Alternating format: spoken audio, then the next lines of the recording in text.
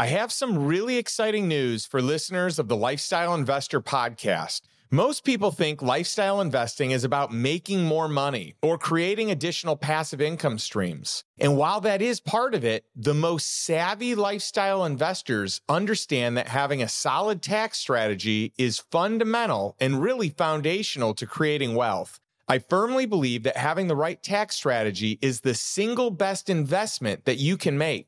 I know tax strategy isn't the sexiest topic, but once you understand a few key elements to the IRS playbook, the compounding benefit you receive year after year is enormously significant. In fact, we have members inside the Lifestyle Investor Mastermind who have used these strategies and have saved hundreds of thousands of dollars, and in some cases, millions of dollars. This is not a nice to have if you're interested in growing your wealth. This is a must. In our brand new tax strategy masterclass, I have hand-selected and shared the details of the 28 most valuable strategies to help you increase your tax savings this year and for years to come. Plus, if you want to hire a top-tier tax strategist, it can easily set you back tens of thousands of dollars, if not more. And you want to make sure that you have the best, most accurate information to ensure that you're hiring the right person for you. That's why we included a whole section with advice, resources, and multiple interviews with my personal tax specialists to help you build a bulletproof tax team, but for a fraction of the cost.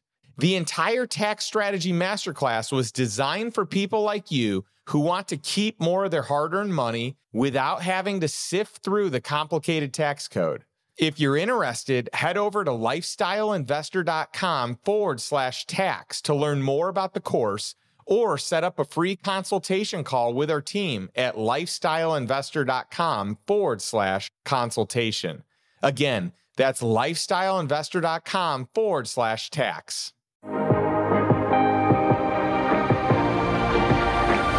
Welcome to the Lifestyle Investor Podcast. Imagine being able to earn passive income, build long-term wealth, while gaining total freedom from your business or job. That's what lifestyle investing is all about. I'm your host, Justin Donald, and in less than 2 years, my investments drove enough passive income for both my wife and me to quit our jobs. And now I want to show you how to do the same. I want to teach you how to create wealth without creating a job. You'll learn the exact same investment strategies I use to multiply my net worth to over 8 figures, all before the age of 40. If you want to learn all about low-risk cash flow investing, achieve financial freedom, and live the life you truly desire, this podcast is going to show you exactly how to do it. Today, I'm talking to Rob Dial. Rob is a motivational speaker, coach, and content creator who has inspired millions of people around the world. I actually first met Rob back when he was only 19 years old selling Cutco. This is where he got his start in sales and discovered a passion for personal growth. Rob quickly moved up in the company, and by 24, he owned and operated a multi-million-dollar office where he trained over 2,000 sales representatives. Throughout that time, he taught personal development to his team and saw just how much it impacted their lives. By 2015, Rob had left the corporate world and launched the Mindset and Motivation podcast, which hit #1 on iTunes in 6 categories and accumulated over 1 million downloads in the first 12 months. He has since built an international audience of over 1.5 million followers and is on a mission to help people realize their true potential. In this conversation, Rob and I talk about the path he took to get to where he is today, what it takes to find your passion and purpose in life, and how to build a multi-million-dollar business without becoming a slave to it. One more thing before we get to today's interview. If you haven't already, be sure to hit the subscribe button on Apple or wherever you listen so new episodes are automatically downloaded directly to your device. Thanks for listening, and without further delay, my conversation with Rob Dial.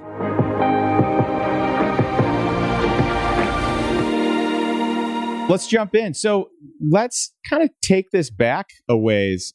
How did you get to, and if you can share kind of what you're doing today, so that my audience and my viewers can understand your life. You have built an incredible life, and I'm excited to learn more about it and how you got there.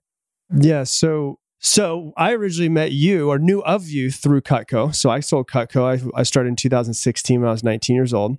I hired a mentor when I was 19, and that was our mutual friend, Hal Elrod. And I paid him $500 a month to be my one-on-one coach. And it was him and his best friend, John Berghoff. So that was a pretty damn good deal, knowing both of them now and even knowing them then. And so I hired both of them to be my coach, life coach, sales coach, all of that stuff. And I moved up through the ranks of Cutco. I was the pilot sales manager there. So I ran the office in Tampa. After I ran the office in Tampa, I went and moved down, and we won 2 Silver Cups when I was there. So we were the number 1 office in the United States there, and then moved to Fort Lauderdale and opened my own office. And I got kind of burnt out, as a lot of people do. I was obsessed with being the best. And so once I hit number 1 in the region, I was like, okay, I feel like I've done what I want to do. And I just ended up leaving. And so I left the company, and I went into just normal traditional sales, corporate sales. So I went from being my own boss, running my own office, to then working for someone else for 5 years. And I was like, this sucks. Like, it's terrible to go from being your own boss to working for someone else, because for me, it was like, it was just soul sucking to do it. And so as I was working at these places here in Austin, I was in Tampa for a little while. I quit that job after a year and a half. I went and backpacked Europe for 3 months by myself, and then immediately moved here, and had never been here. Knew only one person here, and moved here, fell in love with it, I was with another business, 2 other businesses when I was here. And I was like, I can't do this anymore. And so I started researching how to make money online and all these different ways. And so first thing I did was start an Amazon business, because I felt like that was a pretty easy way to just start a business. And I was in Jason's Deli with my girlfriend. And I still remember the moment where I was like, I don't know if it was in my head where I was like, everybody seems miserable here, or if it was actually that way, where there were people that were just screaming at their kids, and they were severely overweight, and they looked depressed. And it was like this moment when I turned to Lauren and I was like, I'm going to start a podcast. And she's like, all right. Like, podcasts weren't a thing 6 years ago. Like, they were not what they are now. Like, now it's like everybody has a podcast, but then it was like, nobody really listened to podcasts like they did. And I didn't even know how to listen to them. And so I was like, I'm going to start a podcast. And she's like, why? And I was like, well, I feel like I have so much information that I can give people, because at that point I was still into personal development, still reading, still growing, still going to conferences, still learning. And I felt like I had knowledge that I was obligated to teach to other people, as far as like how I improved my life from where I came from. And backstory on me is, I had an alcoholic father who passed away when I was 15 and had to deal with all of that and the stuff that comes with it. So I felt like, coming from where I came from, I was able to build a pretty good life at that point, and had a great mindset. And I was like, I think I could teach this to people. So I started it in August of 2015. So it's been almost 6 years that I've had the podcast now. 900 episodes. I think we're about to eclipse 900 episodes. So it's 3 times a week. Actually, it's 4 times a week, and it's about to go to 5 times a week. So literally, constant creation is what I'm trying to do. And and it's grown. And then, started making videos on Facebook, because I wanted to get the message out there more.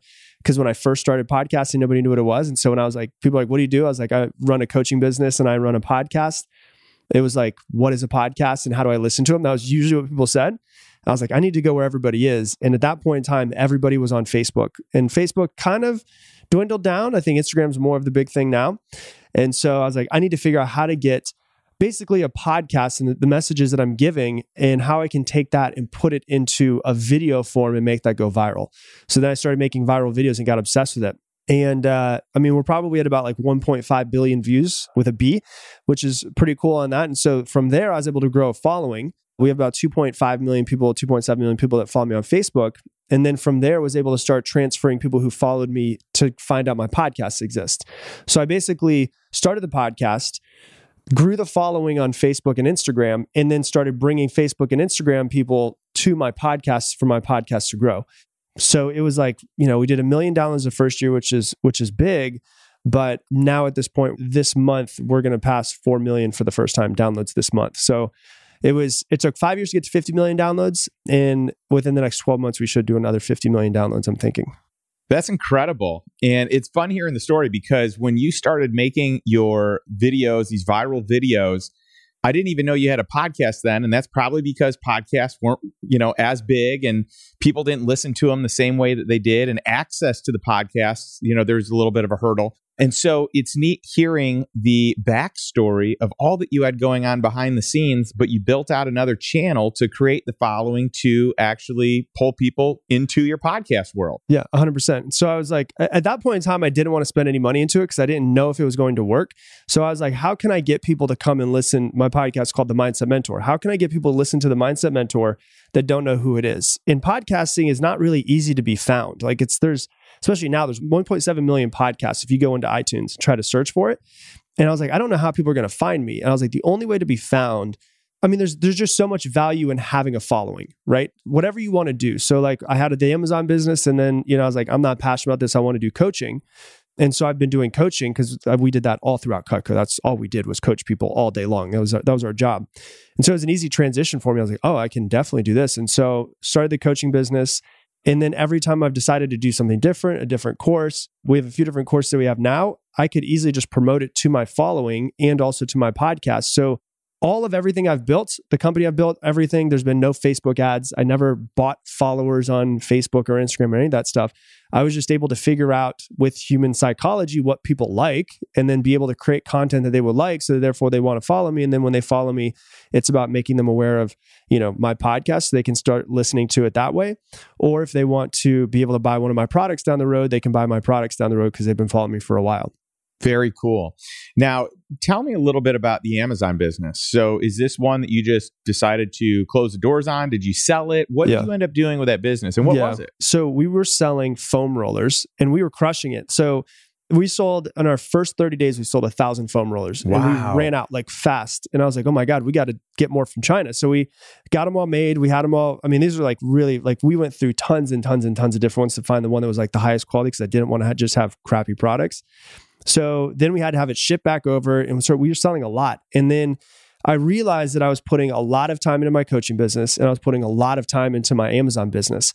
And I was looking at both of them, and I had this moment where I was literally sitting in Starbucks and I was working on this stuff for Amazon and getting people to follow and learn about that product. And I had this moment where I was like, okay, I don't think both of these are going to win. Like they could both win, depends on which one I want to go for. But they're not going to win unless I put 100% into one of them. Like I can't put 50, 70, 30, none of that stuff. And so I was like, if I fast forward 10 years from today, and this is probably 2016, beginning of 2016. If I fast forward 10 years from today, do I want to be known as the Amazon guy or do I want to be known as the guy who's helping people? And I was like, I just want to be known as the guy who's helping people. And it's interesting because like I never would have thought that the business would be where it is now. I had a feeling, but I thought it would have taken 10 years to get to the point that it is. But the first year, the business, we did about $85,000. Then it grew to a couple hundred. And now we're on track to probably about 5 million this year. But I don't think it ever would have gotten anywhere near that if I wouldn't have let go of Amazon business. So we literally just shut the doors down. We're like, when we run out of this run of products, we're just going to be done with it. My business partner, Dean, and that product is now my business partner here in what I do now. But at that point in time, he was like, yeah, I want to go into real estate. So he started getting really hardcore into real estate. And it was best for both of us to just let it go.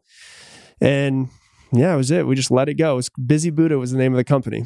Wow, that's so cool. And it's neat to have a working business that you could keep doing it, but it wasn't about the money. It was about something else. And I think that in itself is a cool story because I teach and coach people the same way on it not being about the money, that once money is taken care of, then it's so easy to focus on what it is that either A, you have gifts in, or B, that you're most passionate about, or C, likely both combined.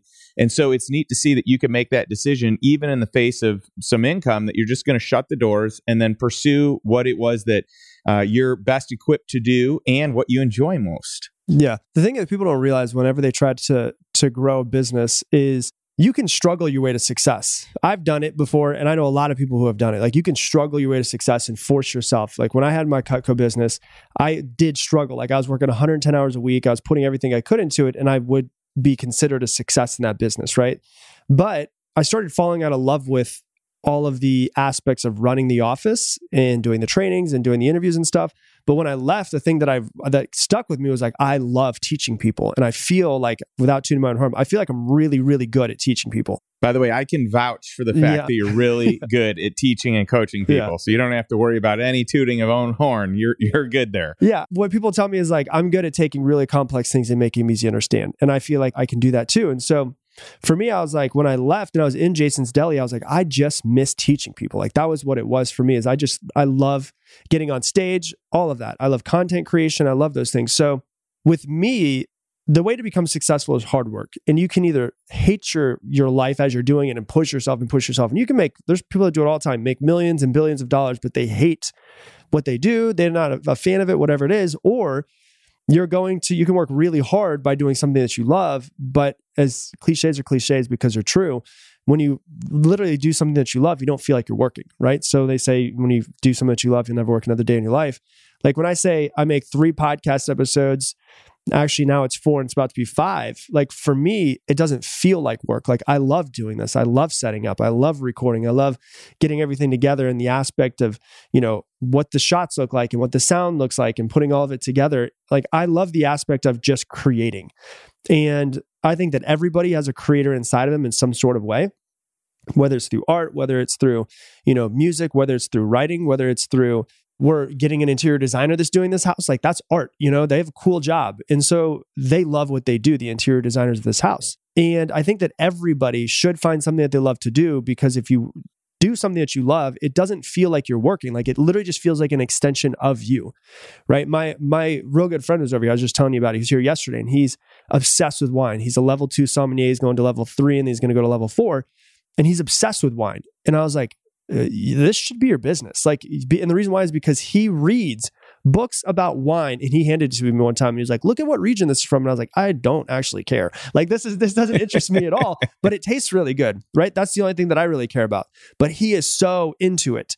I'm like, this is perfect because you're going to get really good at this. Your knowledge is going to surpass 99.9% of people on the earth. And when you get to that, you become an authority in that space. And you will work really hard to build whatever business that you want to around that. And it won't feel like work because you're doing something around wine, which is what he loves. Mine is personal development, human, interaction. And I just love people and trying to figure them out. And so for anyone that's out there, it's like, well, I always say this in every single podcast where I talk about passion and purpose, like a lot of people listening are like, I don't know what it is that's my passion or my purpose in life. Like that is a big issue with a lot of people. And I always say it's completely cool not to know what your purpose is, but it's not okay to not be in constant search for your purpose every single day. So if someone's listening and they don't know their purpose, they don't know what lights them up, well, then their freaking job every day should be, if they go to a 9 to 5, that can be your side gig. Your job should be, I need to find what it is that I love to do in this world. Because if you decide to do that, you come alive. And then somehow, lots of people are like, you know what? I'm going to start a business on the side of this. I'm going to start this little side business. I have friends that started a business around a game, and he happens to know a lot about marketing, growing followings and stuff, but he started a business around this game called Warhammer 40,000. Have you ever heard of it? No. Oh my God. It's so weird. I don't want to say it's weird because I don't want to offend anybody, but it's the craziest thing. It's literally a board game that's like 20 feet by 20 feet. It's huge. And the pieces are like, massive, right? And the games can last like 2 to 4 to 6 hours. Wow. And so he literally was like, you know what? I'm going to build a following, and I'm going to build, like, he just loves games. And so he literally took cameras and just started live streaming for hours on YouTube.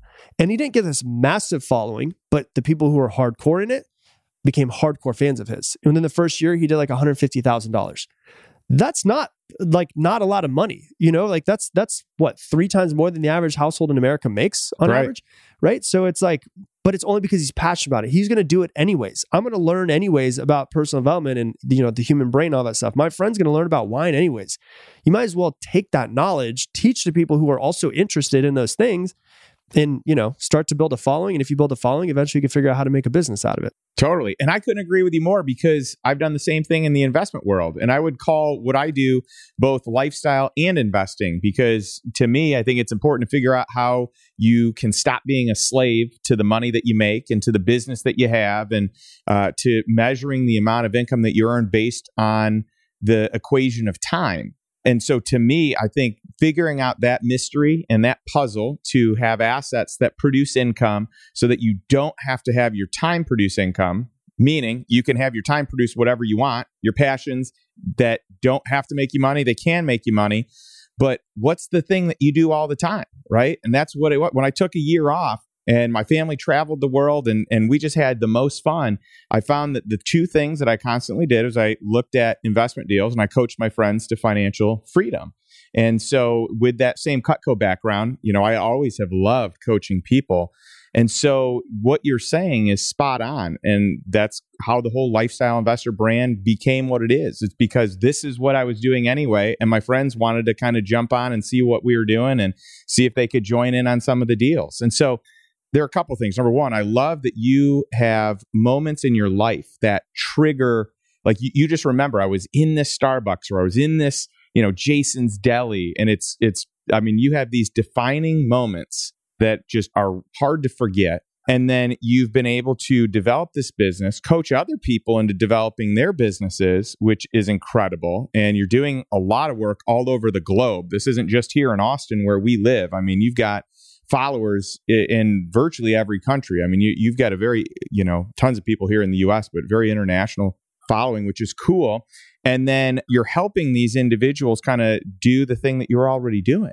So I'm curious, big picture, what does this look like in 5 to 10 years or more? I actually am not attached to it anyway. That's the crazy thing about it. So it's funny because I am like the goal person, right? I've always been really big on goals.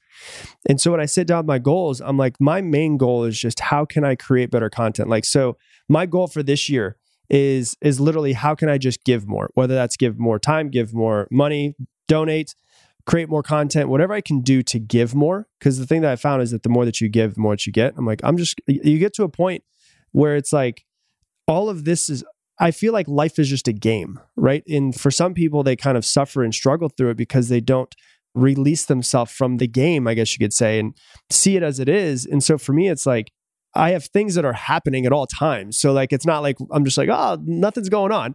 Like I'm in the middle of writing a book right now. We're in the middle of pitching it. We're supposed to be pitching it this week to go to actual traditional publishers. So writing a book right now, and then that's going to be coming out next year. And then for us, it's like growing our mastermind is another big goal. But for me, it's like, I have this vision and I don't know why I always have it, but it's been popping up for a while now. And I've been telling this to people and it seems to be something that's kind of starting to come true is in 2026, I'll be on stage in front of 5,000 people. I don't know whose 5,000 people they're going to be. I have the feeling that they're going to be mine, but it's just not 2026 yet. Like I just have to keep doing what I'm doing now and it's eventually going to be that way, right? People are always like, oh, do you want to be as big as Tony Robbins? I'm like, I don't want to have security everywhere I want to go. Like, I don't want it to be that way, but I feel I have no need or ego want to get to that level, but I have the feeling it will probably get to that level. But I'm not doing it out of a place of lack or no self-worth or any of those types of things. I'm just trying to provide value as much as I can.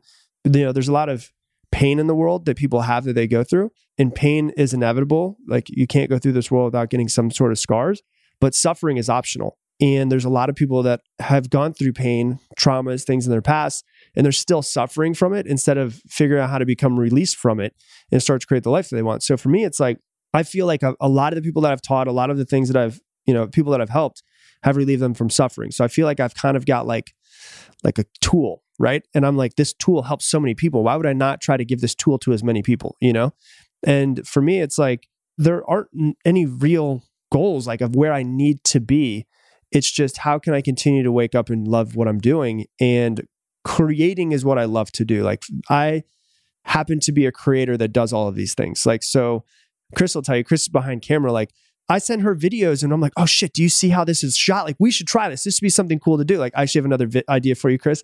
Then we have some more ideas. I have more ideas of things I want to do. Like I want to create videos of just giving to people, and just not because I want people like, oh my God, look at this guy, he's giving and stuff like that. Because I want people to be like, you know what? I should buy the coffee behind me for someone at Starbucks. And to have those types of videos go viral will have people go, you know what? Maybe I should do something nice for someone else. Maybe this world would be better. Maybe people would feel less divided, the left or the right, or color of their skin or gender, of all these things where we're being divided in different ways, and just be like, hey, I can just love everybody no matter what they believe in, no matter what their opinion is, no matter what they look like, no matter how they were raised, any of that stuff. And so for me, it's like, I only see myself as a person that creates content to help people remove them from suffering, but also to make them feel better about what it is they're doing and see if maybe they can help somebody else. Like the way I am every single podcast, 900 of them, is make it your mission, make somebody else's day better. That's it. That's all I want to do. And if I can keep preaching that to other people, I think the world will start to become a better place. Where it's going to be in 5 years, I don't know, but it's going to be pretty damn big. That's all I know. From where it was 5 years ago to where it is now. And if I keep going on the trajectory that it is, I think there'll be a couple more books. There'll be some big old conferences. There'll be all of that stuff. Well, we're on the same page on that. And I love hearing you speak about that. And how can we make the world a better place using our gifts? How can we make the world a better place? Really kind of engaging with people from all walks of life. I think that that's incredible. By the way, side note, I've got some great context for you in the book world. So book launch, editing team, the whole 9 yards. I was so impressed with my team, and we've just had great success with the Lifestyle Investor book, as you probably already know. So just let me know who you want, and I'm happy to connect you. Yeah, you crushed it. For having not gone into this world and then go into New York or onto Wall Street Journal bestseller, like that's a pretty damn big deal. It's kind of crazy because this is not my world, right? Like I don't have this huge following like a lot of people that are on my podcast like you. And I, have not spent a lot of time in this influencer space. And so it was very rewarding to see how my network and community really showed up to support the book and to support the message and just the good that has come from it from a charitable standpoint. Yeah, it's amazing. I love that. Well, thank you. I appreciate that. And obviously, you've been a lot of support in the growth of that and my online presence. So thank you for your thoughts. Yeah. Well, what was cool about it was watching you take a year off, because I was like, I just love Justin because literally you're like, I'm just going to go learn this year. And you just went to every conference, even if it made no sense, because of the fact that you were just like, I want to learn and see if maybe I can meet people or do things and come aware of like what you did in that year is the same thing I think everybody should do if they're in that situation where they don't know their passion, right? Now, obviously they might not be able to take a year off, but most conferences happen over the weekend. Like if you work a job, you could take 2 weeks of PTO, sure, then you could travel somewhere, or you could be like, listen, I could use this year to completely free myself from the rat race, right? And do what you did, which is like, all right, there's this conference is Friday, Saturday, Sunday. Like you went to, traffic and conversions, which is like a marketing one. You met people out there and it's like, you could have found something that would have been like, oh my God, this is huge for me. If you didn't know what your passion was, but the cool thing was eventually your passion popped up and you're like, oh, it is investing. I am obsessed with investing. The stuff that you are reading and getting into was your passion. I wouldn't do it because I'm not passionate about it. Like I need to figure out it's a good thing I have friends like you that can then help me in this way. But then it's like when you find out like there's a thing that I love to do. And if I was doing nothing else, like if money was no object, or if I didn't have to do something, go into a job, what would I be doing with my time? And if for you, I'm sure money feels like a game, or it's like a fun game that you wake up and play a game every single day in different ways. That makes you feel good. And it's like, everybody's got something that they love. And if somebody doesn't know what they love, I would love for everyone to listen to your podcast and go, you know what? I do have 14 days of PTO this year, 20 days of PTO this year. I could go on a vacation with my family for a week. And then that other week, you know what I could do? Or 2 weeks, depending on how much time you have, I could go to this conference, and then just see what comes up. Like the way that I learned to do what I do and to get good was number one, going to all these conferences, learning from all of these people and having my mind blown, where I was like, people are making money doing that. Like I had my mind blown at so many different conferences. And I was like, that's where I really was open up to, there's literally a million ways to make $1 million. There's probably more. And you go to these conferences, you meet these people, and then like a little bit of someone's talk goes, oh my God, that connects to me. I could do that. And then you meet somebody, and I met so many people at all these conferences, which is a huge benefit of it, that expanded my mindset. Like I know that if I had not gone to Funnel Hacking Live 4 years ago and met a friend of mine named David, that I would not have my business be where it is now because of the fact that he had a business, the same business as me, very similar, but about 3 years ahead. And so I was able to see what the next 3 years were looking like for me. And I was able to look at a blueprint and ask him questions and go, oh, I like what he does here. I would probably do something different here. And I literally was able to see his business and mentally build mine behind his. And then literally my business is where his was 3 years ago. Like that's kind of the way that it works. And so it's cool to be in those positions where you start to meet people and then they open your mindset, and then I would say last year, I joined another mastermind that I'm a part of.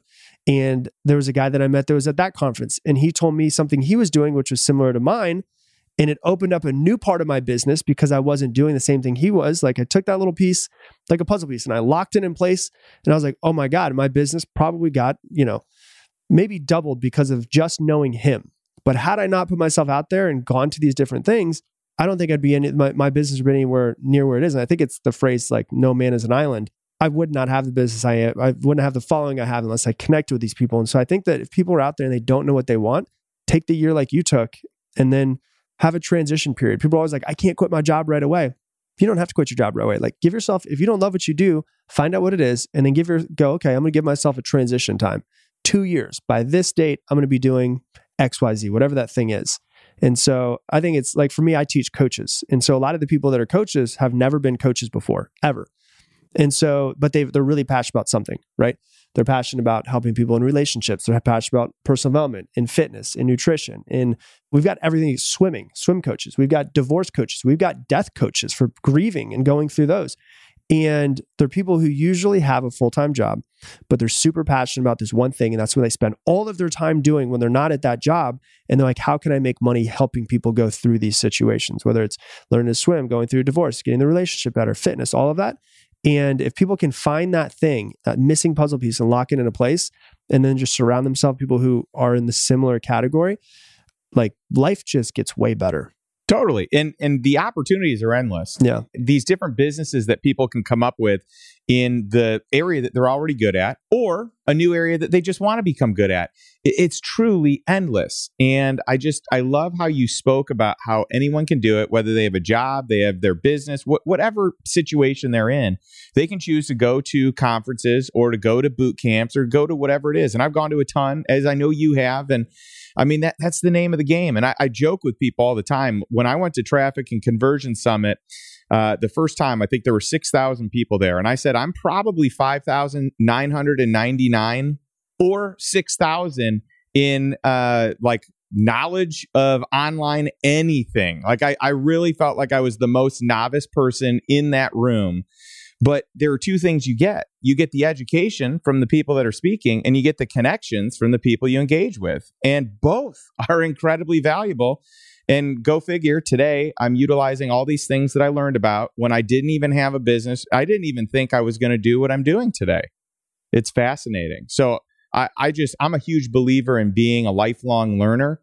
And to me, that's just always going to be a core principle of who I am and what my life's going to be about. And you said earlier that your goals have changed. You used to be this goal setter and you'd want to accomplish these things. You'd write them down. And I've been very disciplined about that in my life as well, where every year I go through, my wife and I do like our planning day. And we do this with our daughter now as well on a separate day for her. And it was interesting this year being one of the first years where I realized that I don't feel like I need to check the boxes like I used to. But what I do feel like I need to do is become who it is that I want to be. Like, what virtues do I want to embody more? Where am I lacking? How can I surround myself with people that have those? And how can I learn to be, a more well-rounded person, a more knowledgeable person? So that to me is very inspiring. People always want to set goals around their business and around how much money, but people rarely want to make characteristic goals of who they want to be as a character, as a person, right? And I always think it's really important to I think about death all the time. And I think it's important to think about death. And the reason why is because the more you think about it, the more you realize your time's going to end. But the reason why it's important to think about as well, besides death giving you the urgency to get things done that you want to and, bring your potential to the world or just out to your family, whatever it is that you're going to be doing, is what do you want people to say about you at your funeral? Right? Like if you were to go, I don't know what characters I want to bring out of myself. And you're sitting there, you're like, who do I want to be? I want to be nice. I want to be giving, but you're kind of like surface level with it. If you're sitting there in the crowd of your eulogy, what do you want every single person to be saying about you? Right? And that is the character traits that you should try to work for and build into yourself. And you write them down. And then the simplest thing to do is wake up every single morning in the same way that you get in your car. Like we're in Austin, Texas right now. If we want to go to Houston, I don't know how to get directly to Houston. I could probably figure it out. But if I want to get there quicker, I just put it in my GPS. My phone will go, okay, Rob is here. He wants to go here. And this is the direct way that we're going to go. Wake up every single morning and set your GPS for who you want to be as a person. Okay, I want to be more kind. I want to be more loving. I want to be more giving. And then you look back and you're like, I kind of messed that up last week. There were certain parts where I didn't do as well. I didn't do as well as I could have yesterday. And you're not going to be perfect, but you wake up every single day and you're basically setting your GPS for who you want to be as a person.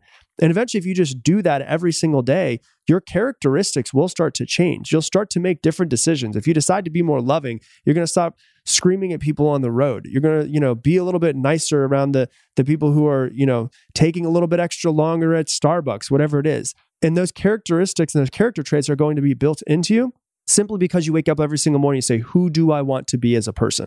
That's awesome. I love that. That is just gold. It reminds me of a time that we were hanging out at South by Southwest, and we just had some incredible conversations, and I had so much fun. We were connecting. We were going to, some of the different sessions. We kind of pulled out, went to go grab some food or went on a walk. And it was neat because at that point in time, you were doing a lot of traveling. And we haven't even gotten into this. We could do a whole episode just on the places that you've traveled around the world, because you're one of the most well-traveled people that, I hang out with. And I love travel, as you know, and you have done just a masterful job with it. And you've been able to take your business with you wherever you go. It's interesting, though. We haven't traveled as much this last year. And I'm sure that you're excited to go somewhere. I am. I just got back from Puerto Rico, which was really nice. And I went to Vegas for March Madness. So that was really cool. So, I've got some small ones, but going overseas is a little more difficult right now. I'm curious what you envision for travel and the impact that can have personally, professionally, just kind of where you at with it. I mean, I love traveling. Traveling is like the reason why I want to start an online business was so I could travel. That was it. When I went and quit my job in 2012, the thing that actually opened me up to traveling though was Cutco, because we used to get trips all the time, right? So we had trips that we could go on, and we went to Mexico a few times, the Czech Republic. And the first time I went overseas was to Prague for that trip. And it was, 2008, I thought, something like that. And it opened me up and I was like, wow, this is incredible to be able to go and see such a different culture, see so many different people and the way that they act and the food and all of that. And so for me, when I quit my job in 2012 and backpack Europe for 3 months, I was like, I love this. I love this. This lights me up inside. And I was like, I want to be able to travel any way I can. And then I went back, moved to Austin, got a job, and realized, I only get 15 days of PTO. That's not going to be enough for me. And so I was like, I need to figure it out. So then I really just started researching all of the ways you can make money online. And so I saw these ways, and I saw this way, and I saw this way. And then I started going to this thing in Austin called Internet Marketing Party, where it's just a bunch of people who are on the internet and they just make money in different ways. And so I started going and talking to them, and I was like, I can really make this a thing. And so as I left the business company I was with and I started my own business, started in 2015, but then in 2017, I had built it to be stable enough that we could leave. And so we left and we went to Europe. My girlfriend and I, we left for 6 months. So we stayed about 3.5 months in Italy. We were all over. Then we went to Amsterdam. We went to Spain. We went to Croatia. We went to Thailand, to Bali, to Dubai. We went all of these different places. But I ran my business the entire time. And the cool thing about it is, when I was there in 2012, I was like, how can I make money and then quit and have enough and then come back and get another job and then quit and then make enough to be able to keep saving? And I thought it was going to be like this: make money, don't make money, make money, don't make money, make money, don't make money. But what's cool about it is that I was able to set my entire life up with all of my coaching calls to do them at night. And so literally what Lauren and I would do is we would go to a new place, we would explore all day long, and then we would work from literally 4 p.m. to 10 p.m. And we work for 6 hours every single day. And I do all of my coaching calls there. I would do my videos. I would plan. I still did videos. My first mega viral video was our very first week in Rome. And that video did 50 million views. And I was like, I can do all of this while I'm still traveling. In fact, there might even be more of a draw while you're traveling. Right. Because you're more open and you're more creative. Yeah. And life just, you feel better. And when you feel better, you show up better. When you show up better, you do better, make better business decisions. You make better content, whatever it is that you're doing. And so for me, it's I think that for me, travel has made me a better content creator. It's made me more empathetic to what's going on in the world and other people that are around me. And so for people who don't have a way to travel, and it's something that's their passion, they should absolutely figure out a way, whether it's their own business or getting more free time or working through Zoom and being able to do it. But we've been kind of hindered with the traveling this year. I haven't left the country for this in the past 12 months. That's crazy. That's not normal for me in any sort of way.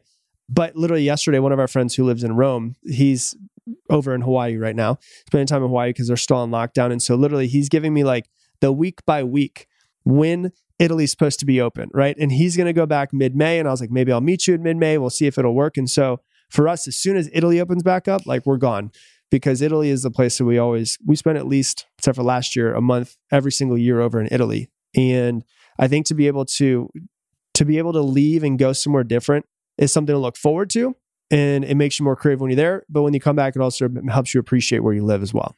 Certainly. And I cannot wait for Italy to open up. It's one of my favorite places to go. In fact, one of my favorite wine experiences I've ever had is out there at Torciano, Tenuta Torciano. It's just an unbelievable organization. We've brought them in. We've had them host. Actually, you came over for. No, I was out of town that time that you did it. Oh, you so missed next time our it happens. wine I event. remember you telling me about it though. Come into town and just do this amazing wine tasting with like 15 different bottles of wine. Yeah, it's crazy. And with truffle oil and pepperoncini oil, and just it was unbelievable. So I'm a huge fan of Italy. In our last trip, when we went abroad, we spent 3 weeks in Italy. We actually brought our babysitter out with us so that we could get time away and kind of have date nights and stuff like that, my wife and I. So I just think that that's so cool. And like you, I'm ready. Yeah. So I feel like this is the longest stretch I've gone since I've been an adult that I have not left the country. Now, being in Puerto Rico, it's it's U.S. territory, so I'm out of the intercontinental USA, but it's still part of the USA. So it counts but doesn't count. I guess we could try to say that's right. That's right. I'm trying to help it make it count, so that way I don't have to say I took a full year of not leaving the United States, but it's kind of part of the United States. So anyway, well, that is another benefit too. So one thing I didn't say is even not having to leave the United States. So people who are like, I want to still travel. When COVID hit, we were in Sedona and we stayed in Sedona for 4 months just so we didn't have to come back to town and stay more away from people and all of that. So it's like people don't have to leave the country if they don't want to. If they want to be close because, maybe one of their family members has something that's worried that something might happen and they don't want to leave the country because they don't want to be 12, 13, 17 hours away. The cool thing about having your own business or setting up your lifestyle the way that you want to, like you're talking about, is you could literally go, you know what, I'm going to go and, go to Sedona for a month. I'm going to go to Colorado and, ski for a month. You can do all of this stuff or go for a couple of weeks when you decide to set your life up that way. But what it comes down to more than anything else is what I would assume, and one of the biggest things of being a lifestyle investor is to actually be intentional. Like, what the hell do you want? First off, like most people don't know what they want. Put it down on a piece of paper. Like, what do you want your life to look like? There's no reason why your life can't be that. The only thing that's restricting you from being there is you thinking that you can't be there. That's the only thing. So I think that, it's about waking up and being intentional with a lot of the stuff that you do so that you can build a life that you want and be free from the rat race that so many people are stuck in. Totally. And here's the thing. People get really clear on what they don't want. For sure. They just don't get clear on what they do want. Right. And it's fascinating. And then sometimes people say, well, I'm going to stop being an employee. I need to be my own boss because I need freedom and I need autonomy and, I need agency in my life. But then their business ends up owning them and they work 100%. More hours and they're more consumed by it. And for a while, it's fun. It's a challenge. But at a certain point, that's not the case. And you end up being in it's still a rat race. It's a bigger, nicer rat race. I joke with people like you get off the treadmill, this, enslaved treadmill of having a boss and having a job, and then you just get on a really nicer one, like a Peloton treadmill. It goes a lot faster and it's a lot more stable, and there's more competition in it, and there's just so many more ways to keep you hooked to it. But it's still a treadmill that's hard to get off. And like you, I feel like there's so much perspective and just energy, and there's just so much about traveling that makes me a better person, makes me a more understanding and compassionate person, which I think is really important, especially in a day like today, and especially, being married and having a young daughter. But we really had the most fun this past summer. We went to Colorado. We went to all the cool spaces in Colorado that generally people go in the winter, and we decided to do them in the summer. So we did Breckenridge and Vail, and we did like every major cool place in Colorado. We had home base out of Denver. We hit up, Boulder and Colorado Springs and Fort Collins. We literally hit up every cool place all along the way. Went to Steamboat.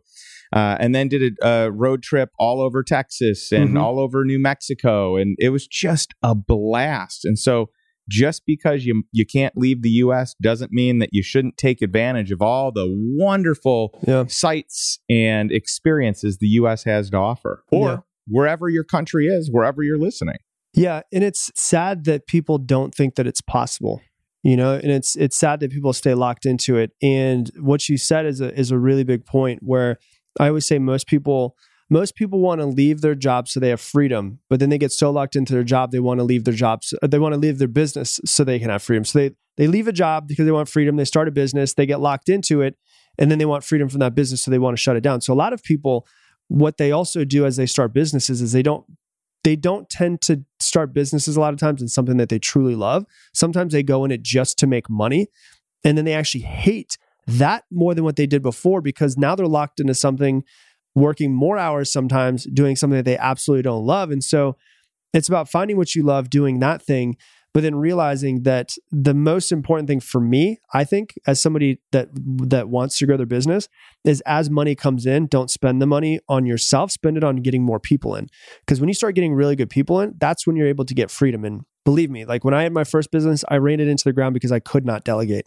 And most people who have businesses don't delegate. But the more money that comes in, the more you start spending into more people and bringing in more people and bringing in more people, the more freedom that those people create for you. And we both have a lot of friends that have a lot of different businesses. The ones that I've seen that love their lives the most and that usually are the most successful are the ones that trust other people to run aspects of their business, and they don't micromanage them every single day. And they just like, this person's really good at what they do. Like when I bring someone on, I want them to see my business and what they do in it as their business under my business. Like I want them to literally see it as their business, because then they have full, autonomy of what they're doing. They love it more, but also at the same time, it's like the average person will look at what somebody does. Let's say it's sales, for instance. I'm good in sales. I could hire a salesperson. I could probably do the phone calls better than them, right? But if I have 4 salespeople, I can't do as many phone calls as them. So I have 4 salespeople on my team. So I might be better than all of them, at least maybe just a little bit. I could do all 4 of, that'd be 16 calls a day, 17, 20 calls a day. There's no way I could do it time-wise. So my business has grown because I brought on the right people who see this as part of their business, their own business inside of my business. But there's a part of me, the micromanaging side that used to exist a long time ago, I'm like, they're going to do it. Like, just trust them to do it. They're going to figure it out. They're going to get better. And what tends to happen is when you give somebody autonomy, they end up loving their job a lot more. And one of the phrases that I've always heard that sticks with me a lot is that people don't quit their job. They quit their manager. And a lot of times the people quit their manager because of the fact that they feel like they are constricted and they can't do anything and can't be themselves and they can't create in their role and their position. And when you do that, it does a couple different things. Number one, the best thing that it does is it frees up more time for you. And number two, the people tend to show up more. And that's what really matters. Yeah, there's no doubt. And, something else really important that you said that I think I actually want to draw some math to it because, number one, you find people that want to go above and beyond the call of duty based on how you hire them, right? So you're finding people with certain personality traits, with certain, behavioral traits. And you can find people that are going to thrive in the environment that you want. But you made a really good point. And I used to do a lot of consulting and advising for companies to help them scale. And this is it. It's what you just said that let's say that you can do something better than someone else. Maybe they're only 80% as good as you. And you could do it 90%, 100%, whatever it is. Yeah. Well, what happens when you really want to scale even outside of sales? You gave an example of 4 salespeople. Well, you're not going to be able to do what 4 salespeople do. No. So they can do it worse than you, and they can do it even considerably worse than you. But 4 people are still going to produce a larger return, right? For sure. The sum is greater. Yeah. Well, what happens then when you get to, operations, right? You can do operations where you're kind of managing all aspects of the business. But when you plug someone in there, maybe they do it 70% as well as you. But that gives you the freedom to be able to be in or on your business, not in your business, not into the day-to-day, but thinking and strategizing. And so it's so powerful. Let's say you have 5 people that you bring in and they all do 70 to 80% as well as you do in that role. But you add that up and there's no way you could ever do that. There's no way. There's not enough hours in the day. Yep. And what you do is, I don't remember who said it to me one time, but we were talking about zones of genius. And someone was like, what are your zones of genius? And I was like, I feel like I'm really good at creating content that people love. I just feel like that's something that I understand. And the second thing is I'm really good at coaching people. And it became very aware to me that in my business, as it grows, the only 2 things that I should ever do is coach people and create content. That's it. There is nothing else that I should be doing. And the more that someone gets focused on that, they realize when I stay in my zone of genius, I can then hire people that stay in their zone of genius, right? So like our stuff right now is being recorded through video, through mic, all of this stuff. And my videographer, Chris, is doing it. Chris is way better than this than I am. Like she's better at it than I am. And being able to run a business where I focus just on this and be able to bring her in, her zone of genius is this. She's also obsessed with it. Like literally, Chris is obsessed with this, right? Colors and all of this stuff. And like, that's her life. And that's the beautiful thing is that she loves doing this thing and creating in my business, but also outside of my business and getting better and better and better. And like we were talking about it, we were in the studio. I was like, she's really freaking good at lighting, right? And she's gotten better and better. And Chris will tell you, she wasn't that great at lighting when she first started, but she's improved because she's gone, I want to get better at this. I want to get better at creating content, right? So now our lighting looks really damn good in all the videos. I can't set my cameras up to look as good as they are because my zone of genius is creating content and coaching people. Hers is video, making stuff look good. So that's hers. Then I have, Dean, who's my director of sales, my best friend. He is obsessed with sales. I love sales. I'm not obsessed with it. Like I'm good at it, but I get tired of it if I do it for too long. He's obsessed with it. I'll tell you this. When he first came on, I was better than him at the position. He's way better than me. What's crazy about it though, is he's so good at it. He's gotten ridiculously good and trained our other 3 people that they are all probably, if I would be honest with you, all 4 of them are probably better than me because they've been able to focus on those things. And by me removing myself from the actual day-to-day of getting those things done, it's allowed somebody else to go, okay, this is my zone of genius. I'm going to focus on this. Chris in video, Dean in sales. For my coaches, so I have Lauren and Abby who coach people that come into my courses and everything that I do. They coach them one-on-one and they help them that way. So then now they're going and getting like heart math certifications and certified in like the way to listen to your intuition more and do all of this stuff that makes them really good at what they do. Then in my marketing, I have Jeremy and I outsource it to Jeremy because Jeremy is obsessed with marketing, putting ClickFunnels together, making active campaigns, talk to ClickFunnels. Nothing bores me more than trying to set up a page. But these people are all like masters of what they do. And the more full autonomy that they have allows me to have more full autonomy of what I do and not have to focus on those things. And the thing that I see most with most people is that it is really hard to delegate. And most of the time, it's actually an ego issue more than it's anything else. And this is my baby. No one else can do it better than I can. But if you're going to completely scale, like we have 12 people on the team, I can't do 12 people's job, right? There's no way. It's time-wise, it just does not work. But when I let them do it, it'll frees me up to then live my life and do the things that I want to do. And the more that I can do the things that I want to do, like travel, for instance, the better my content is, the better I coach people, the better ideas I come up with, all of that stuff. And I'm able to stay in my zone of genius and allow them to stay in theirs. And in turn, I feel like everyone's happier. I feel like people love what they do a lot more than when there's someone that's on their ass, checking their numbers every single day. Tell me about this. Tell me about this. Tell me about this. This isn't good enough. This isn't good enough. And the business just seems more effortless that way, which was a beautiful part about it as well. That's awesome. Well, it's cool hearing your evolution as a business owner and not just a content creator, right? Because you've got both, but I can see a lot of your passions in the content creation side.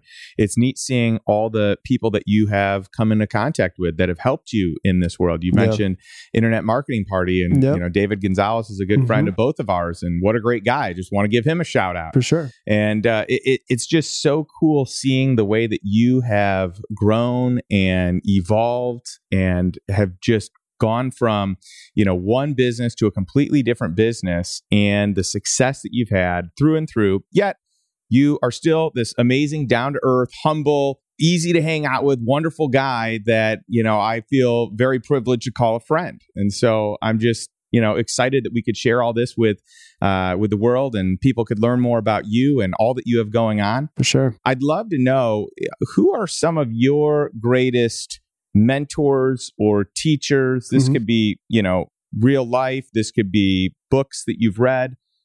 Who are they or what are they? So my favorite book ever is Think and Grow Rich. That was the first book. If you want to hear a funny story, actually, let me tell you this. Let me rewind it. So Saturday we had a party. My birthday was yesterday. So Saturday we had a party and I was sitting outside and I was like, all of my friends were here and I was like, man, it's crazy. Like, I'm 35. And so I was like, okay, I'm literally as close to birth as I am to 70 years old. And I started thinking that and I was like, man, it's crazy to think of like what the life that I have created, right? Which life is something that we create. It's not something that just happens to us. And I was like, It all started because I was reading a book that John Berghoff told me to read. I didn't read. I never read. I didn't read in college. I didn't read in high school. I dropped out of college. High school, I did well, but it was just because I'm really good at memorizing stuff. Like I'm very good at memorizing, which is why like I can tell you I was in Starbucks for this. I was in Jason's. I remember almost every detail, and that happens to be just a skill set. And he was like, you should start reading books. And he told me to read The 5 Major Pieces of the Life Puzzle by Jim Rohn. So I went and got it when all my friends were still here, and I went and got, and I literally like almost the whole book is highlighted and underlined and stars and all of this stuff. And I opened it up and I was like, let me just see, like if the universe has a message for me, let me open it up. And I opened it up and it talked about that literally there was a box, this huge paragraph. I literally took the entire box and I put around it and put a star next to it so I could see it. And it said, basically what we're talking about is like life is something that you create. It's not something that just happens to you. But if you don't pay attention, it will just happen to you. Right. And so I was like, man, that's crazy to think about. Like, I remember reading this book. Another part of me remembering where I remember being in my Nissan Sentra the first time I cracked that book open. First book that I had read without ever being forced to read.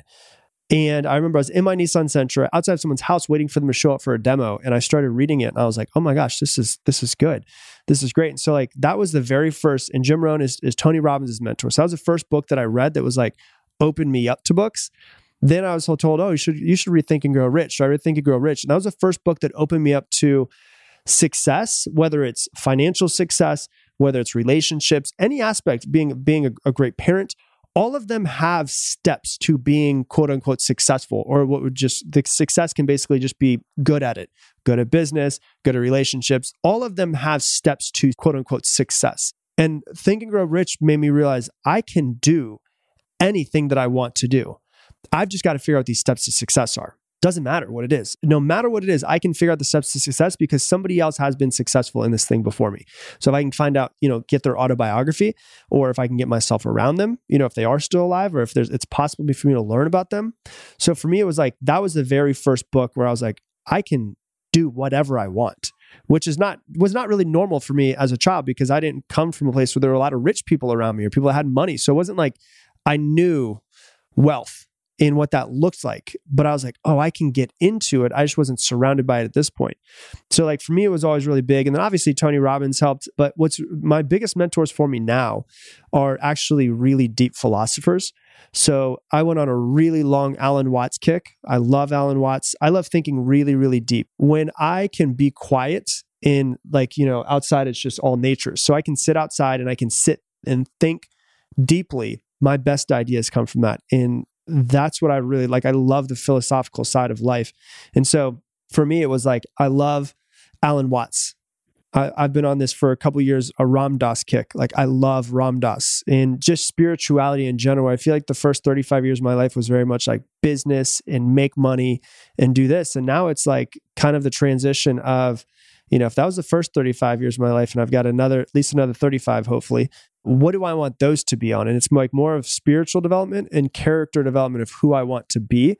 And so I would say like as of, and then there's a lot of different mentors. I would say like Bob Marley opened me up to some different stuff where he was speaking different and talking about money differently. And I think that he kind of opened me up to different things. And, there was also like music really opened me up to, as I listened to my music from high school, go back and listen to it, I realized that the music I listened to made me think differently. And the music that I listened to was never like anarchist type music, but it was always kind of like screw the system type music. Like Ben Harper would kind of talk like that. Jack Johnson, where he talks about, there was a song that talks about it's called Cookie Jar, where he talks about the people on the news and, all of the stuff that's happening. And, then there's like a John Mayer song where they talk about, they feed you, they give you the news to make you think certain ways. And I'm starting to listen to this music and go, oh my God, the music that I listened to in high school made me go, I'm not going to follow the rules. Like the music kind of brainwashed me to go, I'm not going to follow the rules because I'm not good at following rules. I'm not good at being told what to do.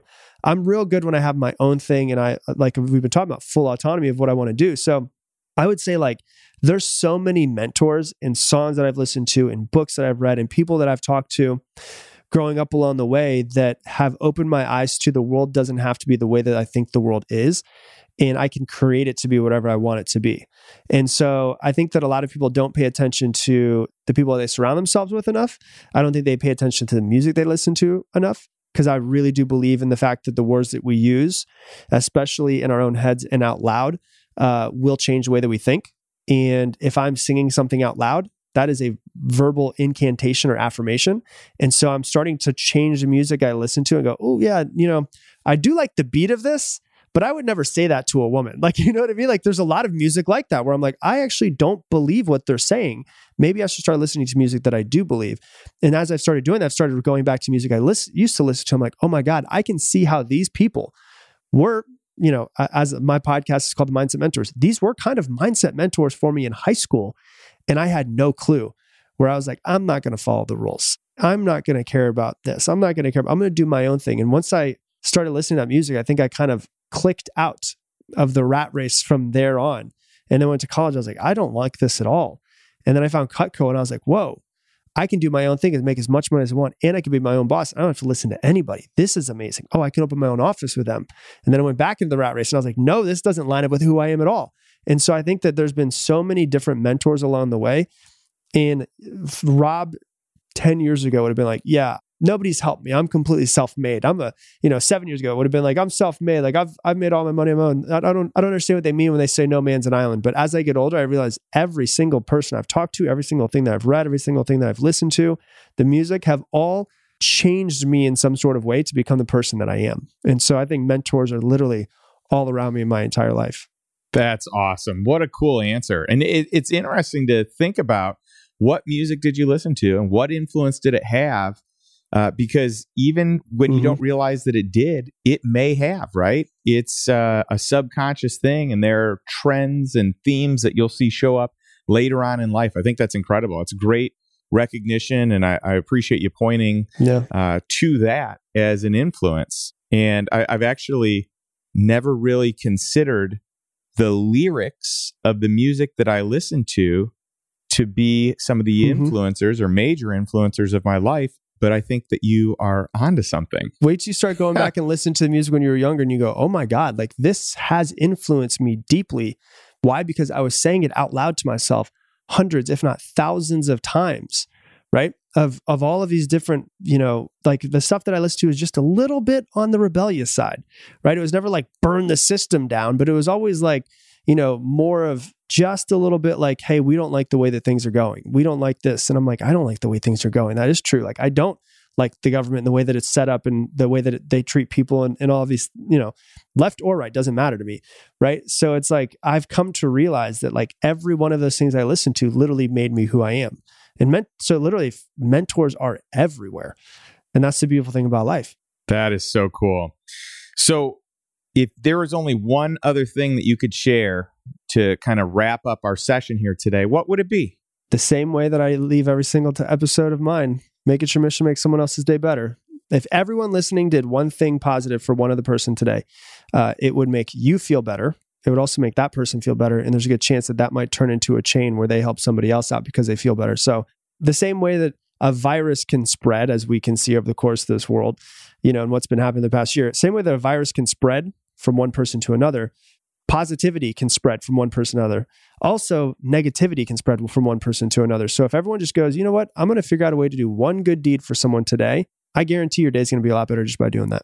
I like it. Yeah. And so motive matters. And if you're doing something for what you're going to get out of it, there is, an aspect of that. But at the same point in time, doing things because it's right or because you want to make a difference, you want to make change in the world, like that is a great motive, and you're going to feel good no matter what the motive is. Like it just feels good to help people. For sure. And on that note, I'd love to wrap things up with what I always say to our audience here, which is to take some form of action on what you learned today. And that action should show up in a way that gets you closer to living a life with financial freedom, a life that is by design, not by default, not by autopilot, but intentionality. And that's by taking one step closer, just moving in some way, taking some form of action towards a life of financial freedom. So thanks so much for joining today. Where can our listeners find out more about you? Mindset Mentors, my podcast. And if you put my name anywhere on the internet, Rob Dial, ROBDIAL, it's going to pop up. It's on Facebook, Instagram, YouTube. All of my stuff I'm everywhere on the internet. Just put my name in, you'll see me. And the podcast is usually where most people end up listening to me on. I love it. Well, you've done such a good job that you can actually say that. Just throw it in. It'll show up. That's me. I'm out there somewhere. So nice job. Well, thank you for your time today. Thanks, this has been a lot of fun. For and I appreciate getting a chance to do it in your home studio. You've got a gorgeous home. Thanks, man. And an awesome property. I've got a chance. I'm just checking out the pool and the hot tub right, out behind you as we're communicating here. And what a fun environment to be able to create content in. So thank you for welcoming me into your home so that we can do this. Yeah, man. Thanks for coming by. You're an inspiration, Rob. Thanks, buddy. I appreciate it. Thanks for listening to the Lifestyle Investor Podcast. If you enjoyed today's episode, be sure to subscribe so future episodes are automatically downloaded directly to your device. You can also leave an honest rating and review over on iTunes. Not only do I read every single one, but it also helps me understand what content matters the most to our audience. And if you can think of one or two people who could benefit from this episode, would you share it with them right now? Who knows? Maybe they'll buy you something nice when they make their first million. If you would like access to today's show notes, including links to all the resources mentioned, visit www.justindonald.com/podcast. Thanks again for listening, and I'll catch you next week for another episode of The Lifestyle Investor.